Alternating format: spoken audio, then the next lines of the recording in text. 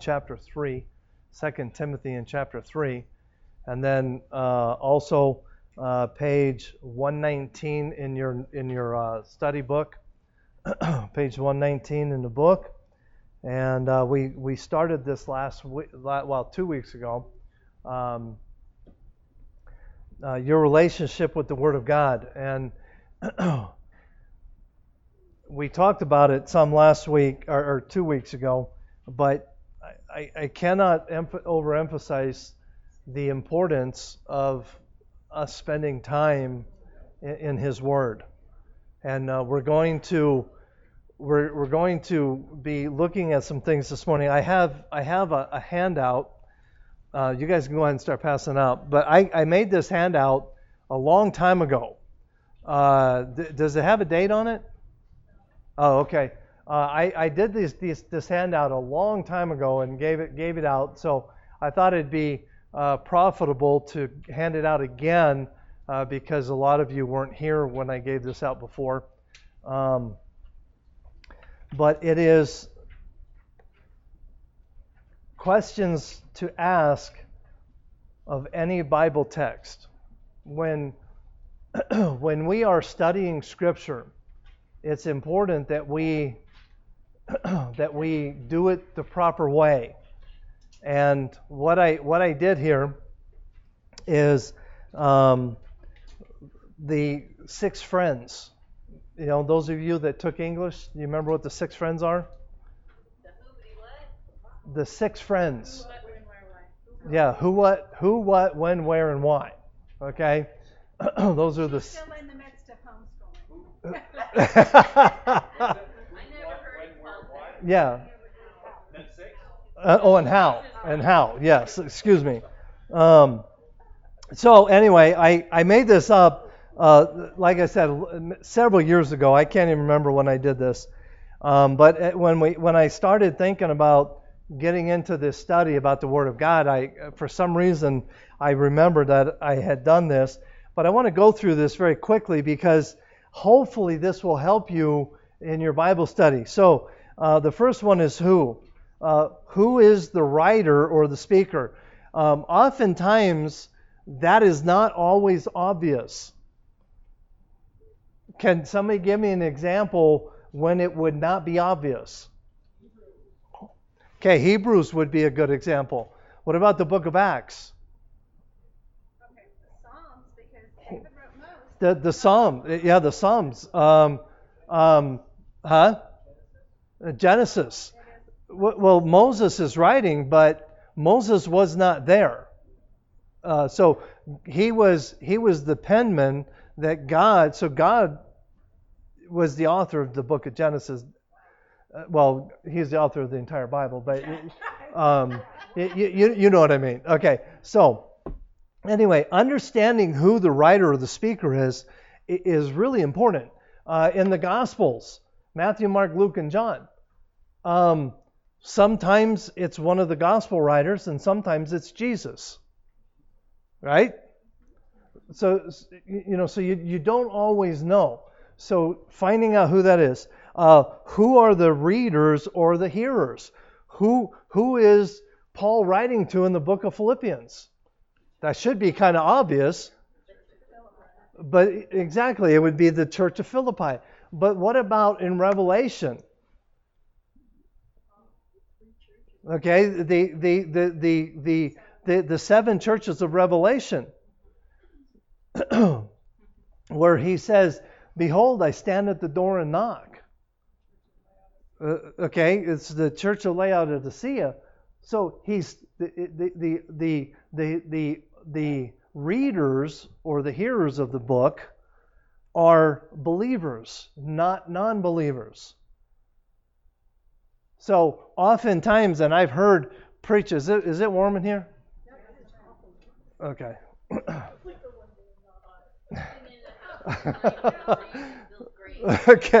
Okay. So understanding, because I have heard that verse used in the context to the unsaved. Okay. Now, can we? Now this is important, and we'll get to this. Can we make application to the unsaved. Absolutely. But it wasn't written to the unsaved. So it's important we understand who that is. C, who are the characters of the passage? Sometimes there are characters, sometimes there are not. What about Lazarus and the rich man?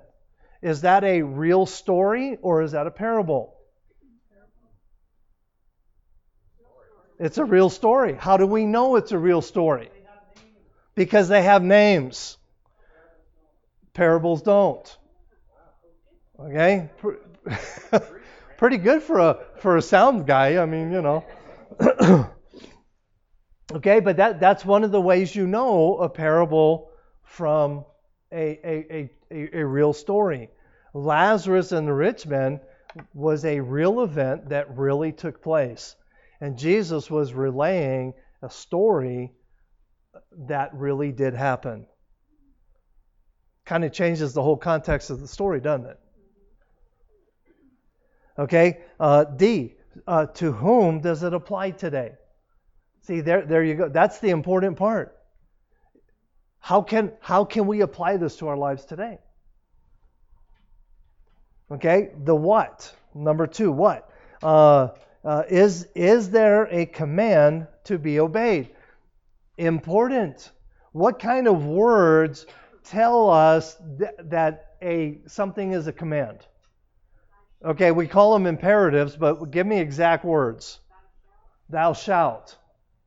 Okay, that would be a big one. Go. Do. You know, those are commands. Be is a big word that we in a lot of these small adjectives are not adjectives. Verbs are no. A command is an imperative, and in the Greek it would be a verb. So an imperative has to be a verb. So the word be can be a verb. So yeah, okay. Yeah, in English no, but in Greek, so imperative. So how do we know that something is a suggestion? What would be a key word that something would be in Scripture, that something would be optional, if you would? If. May. What about choose? Choice. Okay? Does not God give us a free will to make choices? Okay? So these are key words that we need to be looking for. B, is there a central lesson or a lesson to be learned, or a lesson or a theme in the verse or the passage? Is there a central theme or lesson that we need to be, that's a question that you need to ask yourself. A lot of the questions that I get are generally come from the Old Testament, and most of the questions that I get out of the Old Testament happen to be prophetic. So what is the context? What is going on? What is the lesson that's that Isaiah or whatever is trying to teach here? Okay, that's something for you to ask yourself. C, is there a theme in the passage? D, what is the context dealing with? Okay, again, especially with prophetic verses, it can become really confusing, because is the writer talking about the millennial reign? Is he talking about the coming of Christ, the second coming of Christ? What is he talking about? Getting the context. What about, why is the context, particularly in the New Testament, why is it so important? We can apply it wrong when we don't know the context. We need to know who he's talking to. Right. We need to understand the audience. Okay, can somebody give me an example in the New Testament where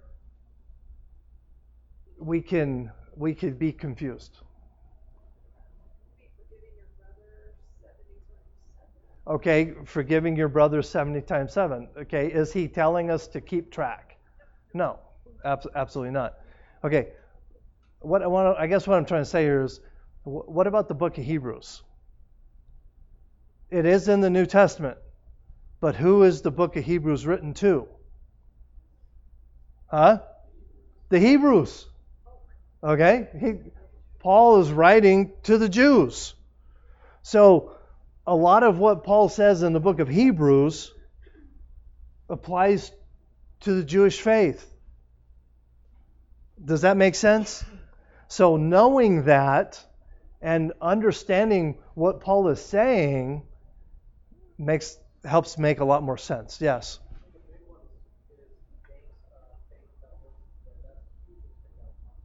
Okay, you're going to have to speak up.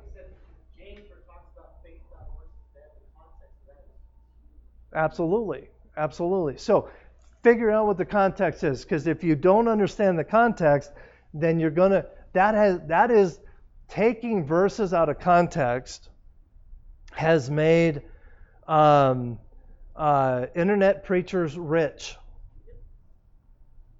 Yeah, but prosperity gospel preachers are getting rich out of taking verses out of context. So get it right. Understand what the context is. Letter E.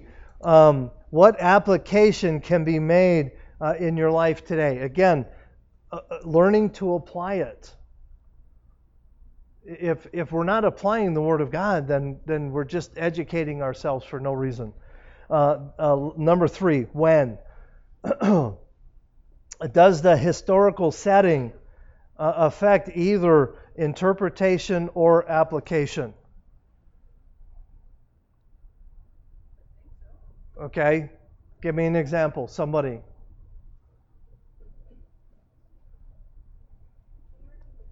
Okay, it's does the historical setting affect either the interpretation or application?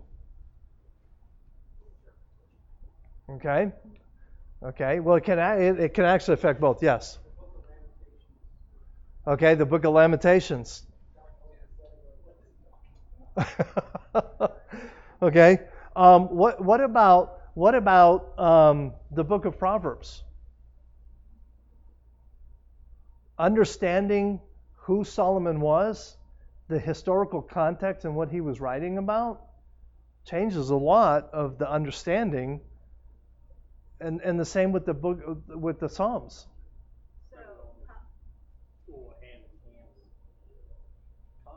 Exactly. The context and understanding the historical aspect is critical, because if we don't understand what was going on, okay, let me put it to you this way. How many of you were here this morning and heard me say that Paul and Silas could have avoided being beaten? Okay? Then I explained the context of what I meant by that, and that was that the fact that the Roman law said that a Roman citizen could not be beaten without a trial. See, that is exactly trying to figure out the when here. What is the historical context here? So, since I'm reading chronologically right now, I'm reading in Proverbs, and that just opened my eyes a lot, because Solomon had just been named king. David had just died, and he was now king. And now I'm reading Proverbs, so he would have written it shortly after becoming king. Right. And so that was just huge for me to know the time. Right. Yes. And also, if you look at Hebrews, that book was written to Hebrew Christians. Right. Hebrew. Right. And Hebrew Jews, or Israeli Jews, as religion goes, were protected under Roman law. Right. But the Jewish Christian was not. Right. So understanding that. Exactly. Okay. Letter B here. When must the command be obeyed? I'm sorry? Always. Well, not always. What if something's prophetic? Okay? You know, but then you have those. Now is the accepted time. Now is the day of salvation. Yes. Exactly right. So understanding when. Now, most commands that I can think of. Now, I could be wrong here, but most commands, imperative verbs in Greek, have an emphasis of now. That I can think of. I could be wrong on that one. Yes, exactly. Exactly. So, letter C. When will the consequences be realized? Okay. Okay, the answer to that is in God's time. But honestly, okay, we are told to go. Go ye into all the world and preach the gospel. But what happens if we don't go? Will we necessarily see the result of not going in our lifetime? Maybe not. Maybe not. We don't know. That's in God's hands. So as I was sharing with you this morning, my lesson in junior church this morning, we just were finishing up with Jacob and then going into Joseph. Well, Joseph is his 11th son and the child of Rachel, his favorite wife. And the application was made, and it just was profound to me and that's why because of this, when will the consequences be realized? So remember Jacob and Esau. Jacob tricked Esau. Jacob tricked his father Isaac.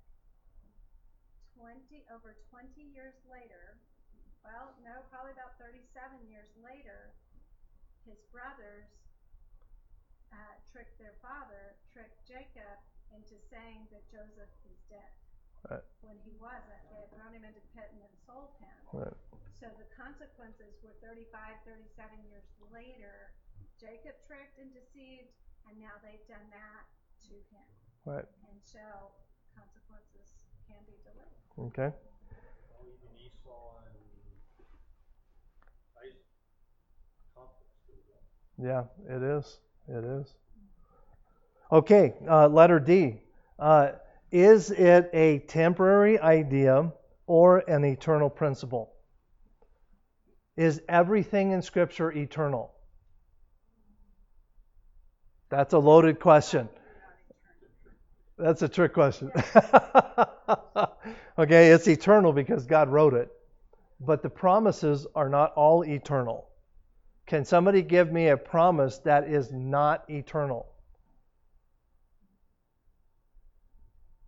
I can think of a couple. Come on, somebody. What about the rainbow? Is that an eternal promise? No. No, it'll end. Okay?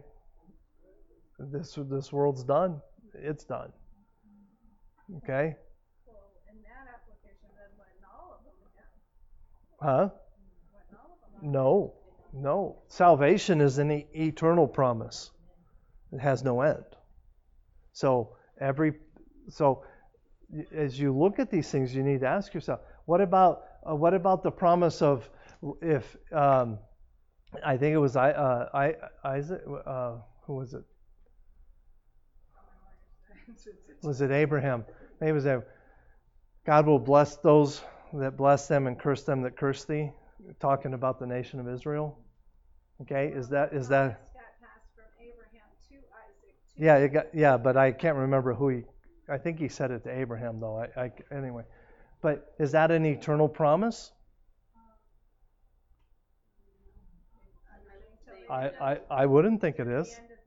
Till the end of the age, until exactly. So these are just questions you need to ask yourself because not every promise of God is eternal. This is a good thing to keep in your Bible while you're doing your devotions to help you as you're reading. Okay. What about where? In what realm, heaven or earth, can the message be applied? Okay. One of the big mistakes that a lot of cults make is that they make the heavenly promises eternal or earthly. Can't do that. You gotta know where it's taking place. Does the location of the event affect interpretation or application? Again, that's just something you have to ask yourself. Does it have local or universal meaning? Okay, can somebody give me an example of this one?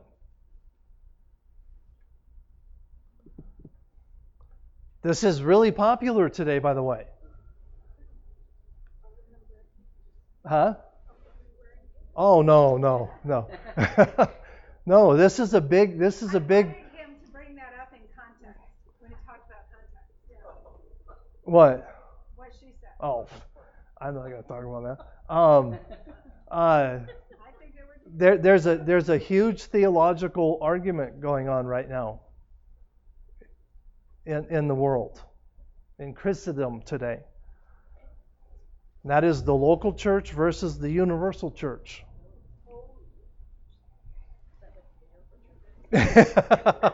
NATO for churches. I like that. Okay, what is the difference? Okay, when Christ at the rapture takes away the church, would that not represent the universal church? When we're all gathered. Okay, when we're all gathered. Okay, but what about now?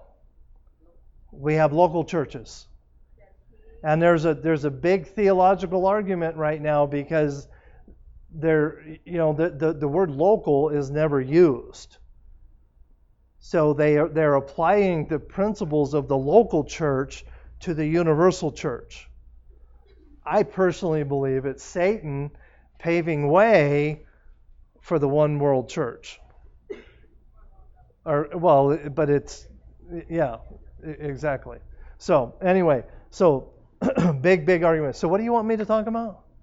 Well, when you were talking about context, what she said would have been perfect application. Okay, About women not wearing pants. Okay. In a lot of Baptist churches, there is And Pentecostal. yeah, and Pentecostal. I even think it's in the Jehovah's Witness church too. I think I could be wrong.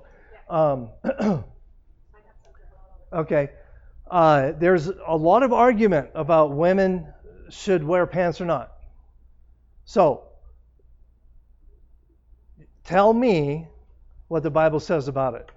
Well, there's nothing specifically about wearing pants, but in Deuteronomy, there's a verse that says that a woman shall not clothe herself as a man. Okay. That which pertaineth. Okay, a woman should not wear that which pertaineth to a man.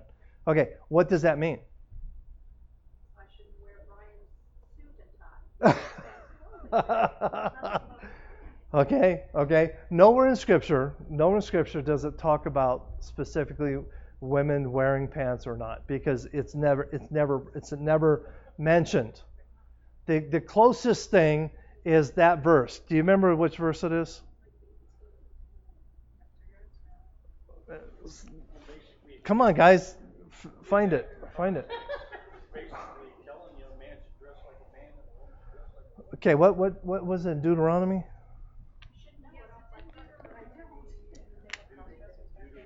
Well, they might have. It's not kidding. I guess sexuality. I know where it is on the page, so I'm going to. 22:5. Okay. Well, it took you guys long enough. Man. Okay, 22 verse 5. Okay, this is what it says. It says the woman what is the book of Deuteronomy? The law. Okay? So it says the woman shall not wear that which pertaineth unto a man, neither shall a man put on women's garment, for all that do so are an abomination unto the Lord thy God. So, what does that mean?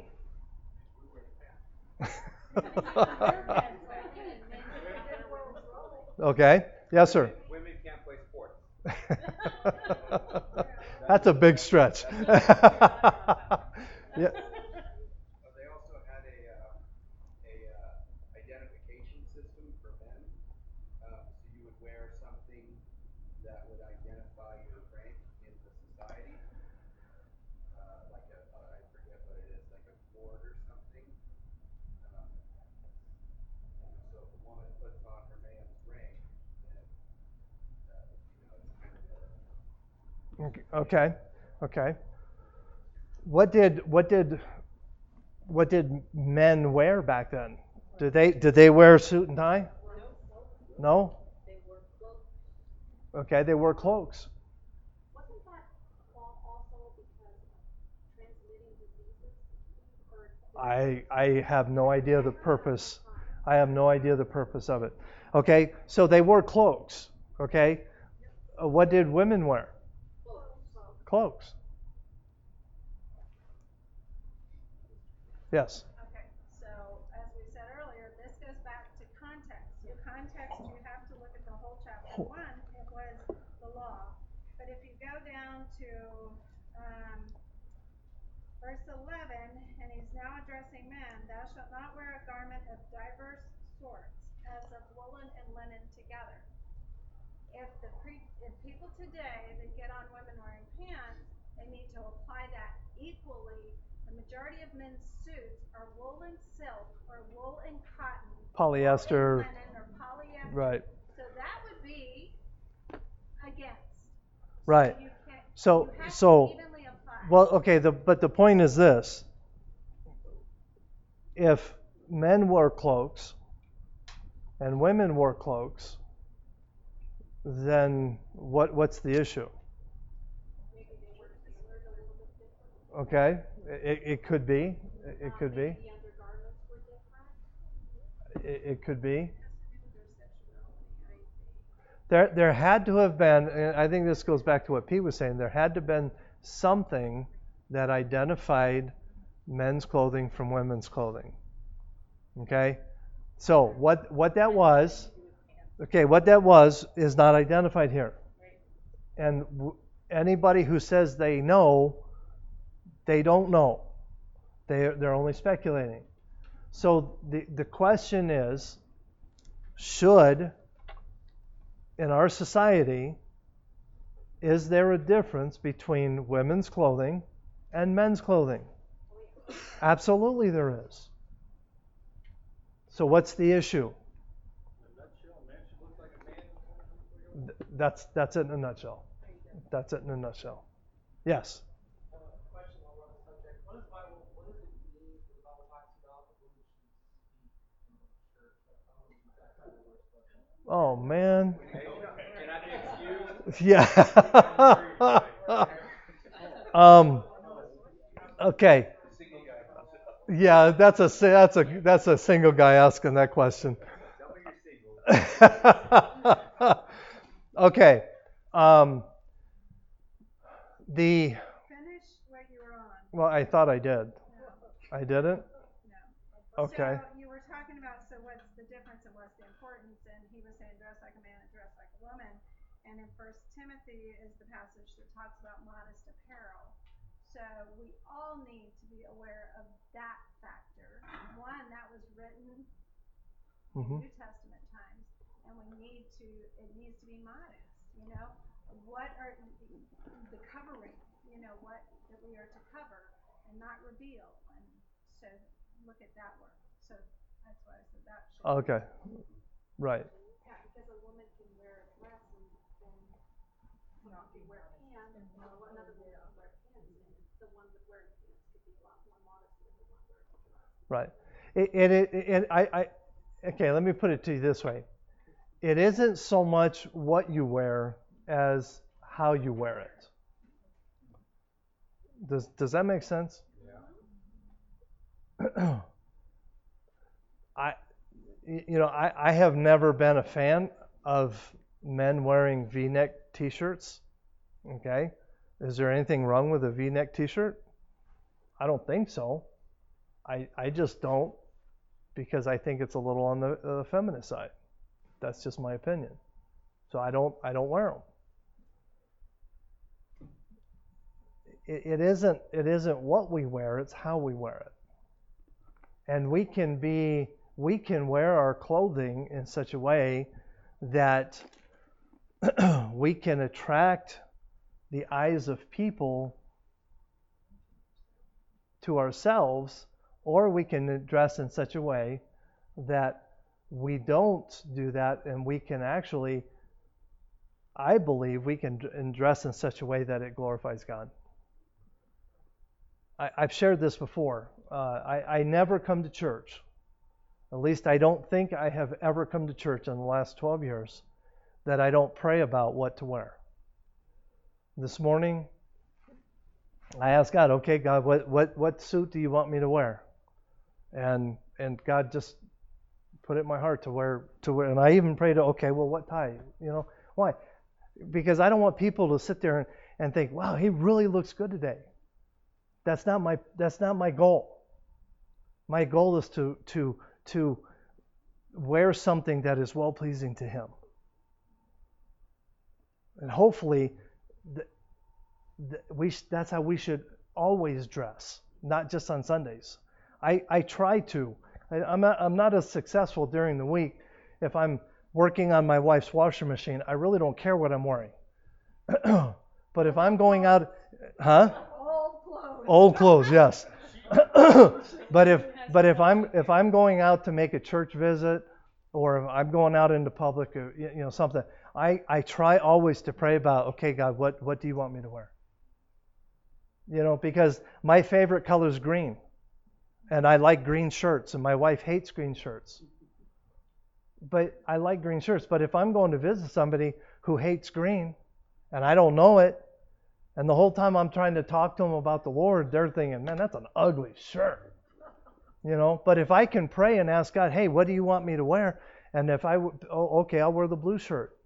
What am I doing? I'm doing my best to honor Him through my dress. And if we as men and women do that, then to me it answers the question. Or it takes care of the problem, I guess you would say. Any other? Yes, ma'am. I have a comment. Something that my mom taught me and we're trying to teach our kids is that the way you dress is another form of communication. Oh, absolutely. More so for ladies, it's more, I guess, women think about it more than I think the average man does. And the way that you dress communicates certain things about yourself, how you feel about yourself, your values, how you value yourself. I mean, there's all kinds of things, whether or not you're available. I mean, if you're, well, we won't go there. But there's, it's another way that you tell people about yourself. I found out something interesting about women I didn't know. My wife told me this in the last couple of years, that primarily women dress to please other women.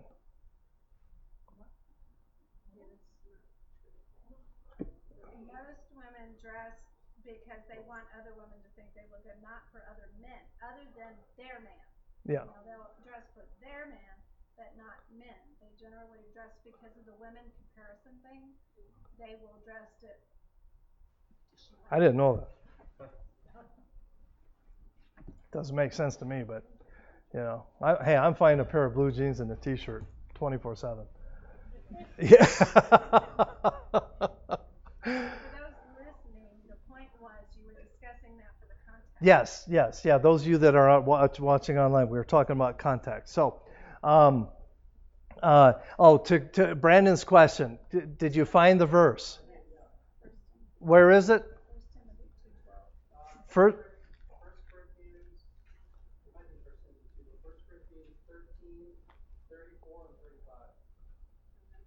1 Corinthians 13. Okay, I was going to say there is no. Okay.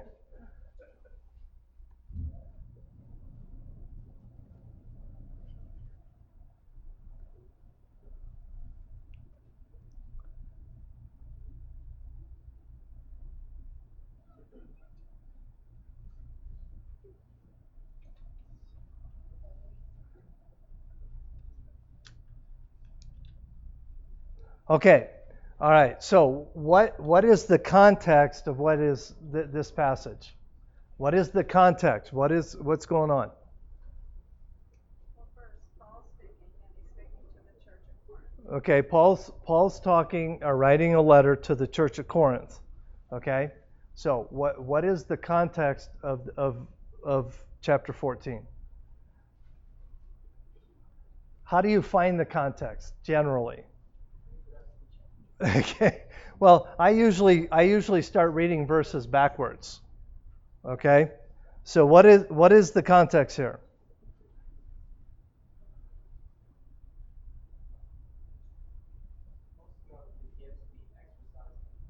Okay, it's talking about spiritual gifts in the church that God has given, right? He's talking about tongues. Okay, so he's talking about tongues, and verse 33 it says, "For God is not the author of confusion, but of peace, as in all churches of the saints." And then he says, "And let your women keep silent in church, for it is not permitted unto them to speak, but they are commanded to be under obedience, as also saith the law." So, does that mean that women have no voice in church? Huh? No, I said at that time, but they can be preached to an extent. Okay. All right. Doesn't that go back to in First Timothy 2, where that's where I flipped to, is where it was saying, talking about our clothing, the way women should array themselves, but then it goes right there to learn that a woman learn in silence with all suggestion, don't suffer them to teach, but to be in silence. Um, and so to me, the two almost go Okay. hand in hand. It's not like you can't take this one without that one, Okay. Okay. but I'm not sure. Okay. Anybody else? Well, doesn't it say like I've heard this, like when he was preaching way back when the women were on this side, the men was on this side, the women didn't understand what was going on, they were yelling back to the husband, like, well, what is he talking about? And then the pastor had to say, hey, you don't need to do it because it's not your husband's. Okay. Yeah. That would be a traditional. Yeah, that's more of a traditional thing. Yeah. Okay. Anybody else?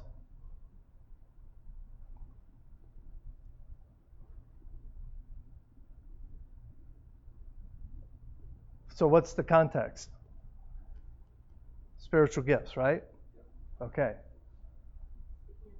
Okay. So does this mean that women are not given spiritual gifts?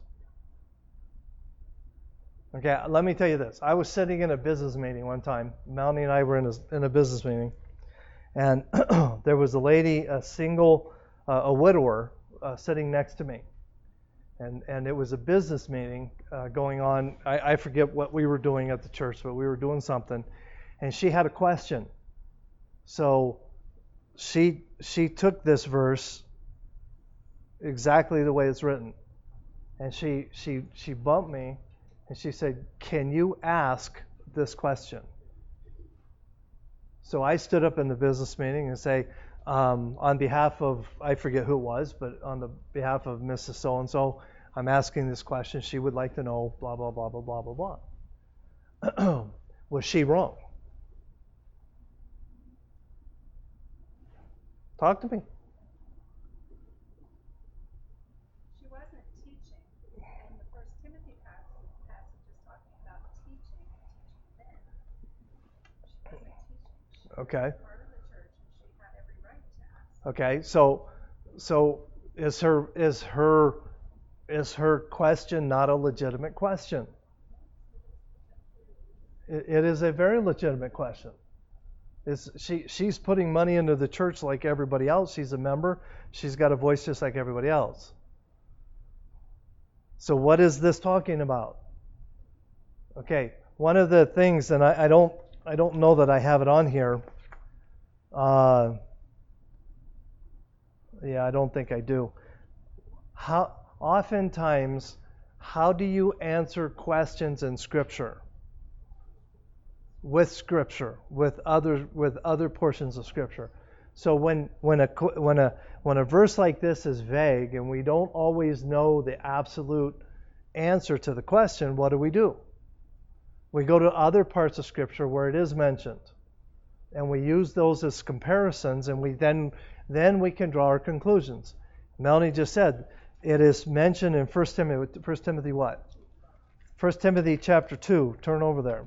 And Angie just mentioned both passages as well. So that's what you're saying. You have to take both of them. Exactly. So in 1 Timothy chapter 2 and verse 12, it says. It actually says that they're to be silent first. You go up one.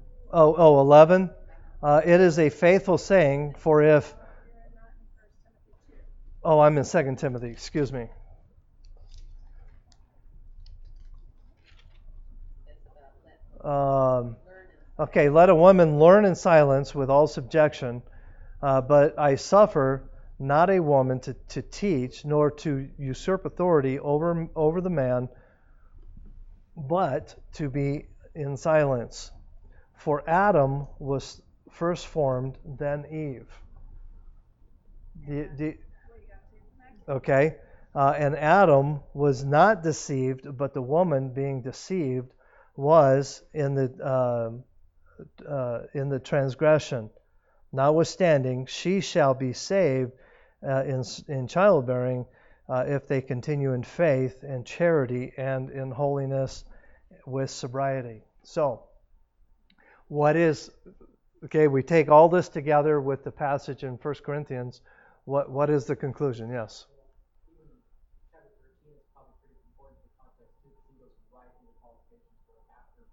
Okay, exactly. So what is then the conclusion then? It's a bigger subject you need to study out and preach a whole message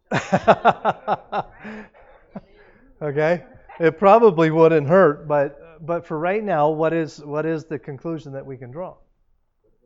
Okay, it is within the local church, women are not supposed to usurp authority over men. Why is that? Well, other than the fact the Bible says so, huh? Okay, that's what I. Well, okay. Let me put it to you this way: God made women to be emotional. Okay, it is a proven fact. I'm not being ugly. It's just women tend to be more emotional. They think emotional. They react emotional. Men tend not to be emotional, thus making more decisions based on fact than emotion. And that's why men and women temper each other. It doesn't say a woman's voice is not important.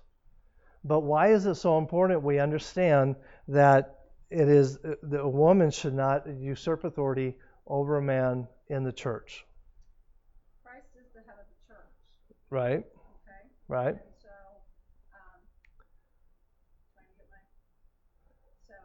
Christ is the head of the body, head of the church, and Christ is a male figure. That's part of it. I'm getting there. It went through the brain and it's going around.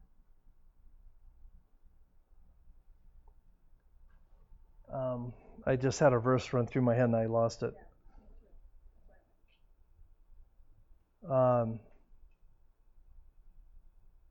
I lost it. I can't. I don't know. Anyway, yes, sir. I think it's also under assumption of married couples. So you have, say, 100 people, half are men, half are women. It seems like Paul's getting organization structure Okay. into the local church. So instead of having 100 people talking, if they're married, you would have the man and the woman are one of them needs to speak for the both of them. Okay. All right. Kind of like the woman. Okay. Who is the head of the house? The man is. Why is that? Because the Bible says so. Okay. The Bible does say that the man Okay. said As Christ is the head of the church. You see the pattern that God has set forth for us. I just had it again and I lost it. Anyway, I'll look for it. So keeping in mind, so this is, you've set this up on Sunday night. We're not even going to get to the Bible study. Sunday night and Wednesday night as a Bible study format with give and take. The same churches that would do the apparel that which pertains to a man would also be upset, one, at this format, but two, at me, Orlando, any of us speaking, because we should be keeping silent. Right. But this is not that format. Right. And you, the pastor, the under shepherd, set up this format. So I did. Yes, sir. good. So it's not on us, right? 1 Timothy 3:4, one of them will plow his own house, having service and affection with all the No, I was thinking of something else, but that would definitely. I want to say what I was thinking was in Ephesians, but I can't. I'm just drawing a blank. Yes, ma'am. So churches like that let women teach like that, and Right. enable women to be pastors, Right. is that so you think that, I think my personal opinion is those are churches that are trying to be politically correct instead of biblically correct. Now, can a woman teach? Absolutely. Can a woman? My wife is literally 100 times smarter than I am, and I'm not just saying that. I really mean that. She is very smart. She teaches me stuff all the time. But in the context of the local church, for whatever reason, God has said men are to do the teaching. It is the men's responsibility. As the preaching teacher. Yeah, the preaching teacher, right. Because it does say that the older women in the church are to teach the younger. Yeah, absolutely. Women teach women all the time in Scripture.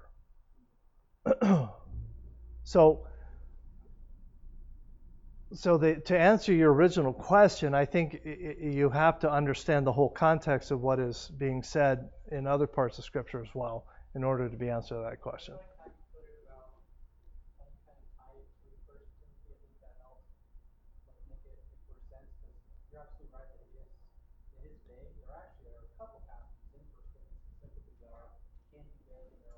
Well, but see, you got to understand when Paul was writing to the Corinthian church, there was a lot of conflict within the church.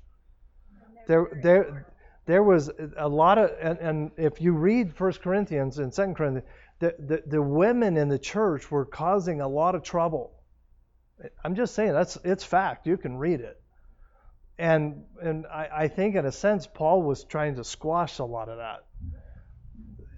I don't know, but that's my opinion. One thing you said when, is what does the historical setting affect the interpretation? The culture was much different. Oh, absolutely, it was different. Yeah. So we need to hurry. So let's talk about the why.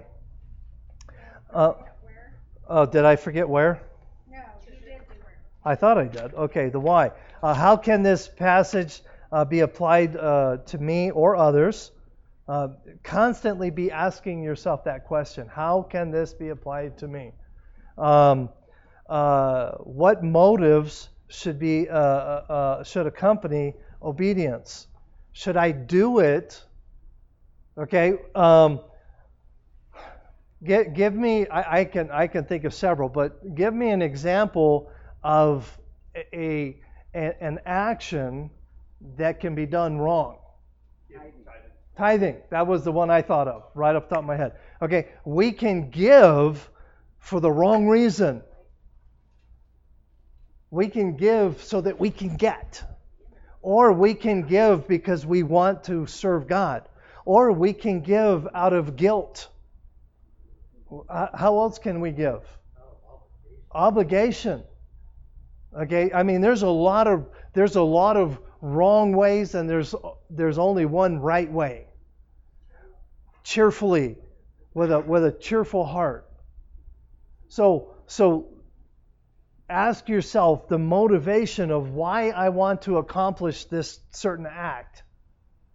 The next one, what consequences will accompany obedience or disobedience? Okay, we'll go back to the giving thing. What are some of the consequences of obedience? Blessings. Okay, God will bless your finances. He'll bless your home. He'll give you peace in your heart. I mean, there's a lot of consequences that come with obedience. What are some of the consequences of disobedience? You don't tithe, you'll get it one way or another. We experienced that one early. Okay, I love in the Old Testament the example of the bag with holes. They put their money in bags with holes. I want to say is it Jeremiah? No, not Jeremiah. Anyway, but I can't remember where. But anyway, I love that. That's the picture I get in my head. People that don't tithe are constantly putting all their money in bags with holes, and it's just going. Another one along that line is honor thy father and thy mother that thy days may be long. Okay? Mm-hmm. That's the consequence. We are supposed to honor our parents. Okay, quickly on how. We only have 2 on this one. If it is a command, by what means can it be obeyed? Okay? Huh? Okay. Be ye holy, for I am holy.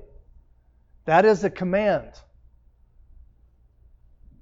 And I have people tell me often, that's impossible. Has God ever given us a command that we cannot fulfill? No. So it is possible. So how do you accomplish it? By being more like Christ. Walking with Him every day. Will you be holy tomorrow? No. But maybe down the road, that's the goal. More today than yesterday. Do you know it? Right there. That when that which is perfect is come, then that which is imperfect shall be done away. That's not the one you're thinking of.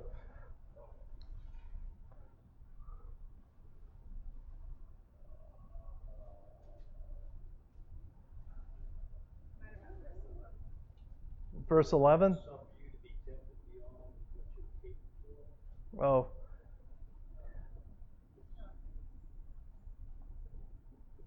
Okay, well, we're almost out of time. So the last one, what power or resources are available?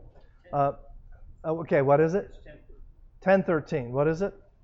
There hath no temptation taken you but such as common to man, but God is faithful and will not suffer you to be tempted above that you are able, but will with the temptation also make the way to escape that you may be able to bear it. Okay, question. People say all the time, God will never give you more than you can handle. Is that true? No, it's not true. You can handle it Through Him. See, and that's where we have to get in our lives is looking up. Looking up. Okay, let's pray. Dear Lord,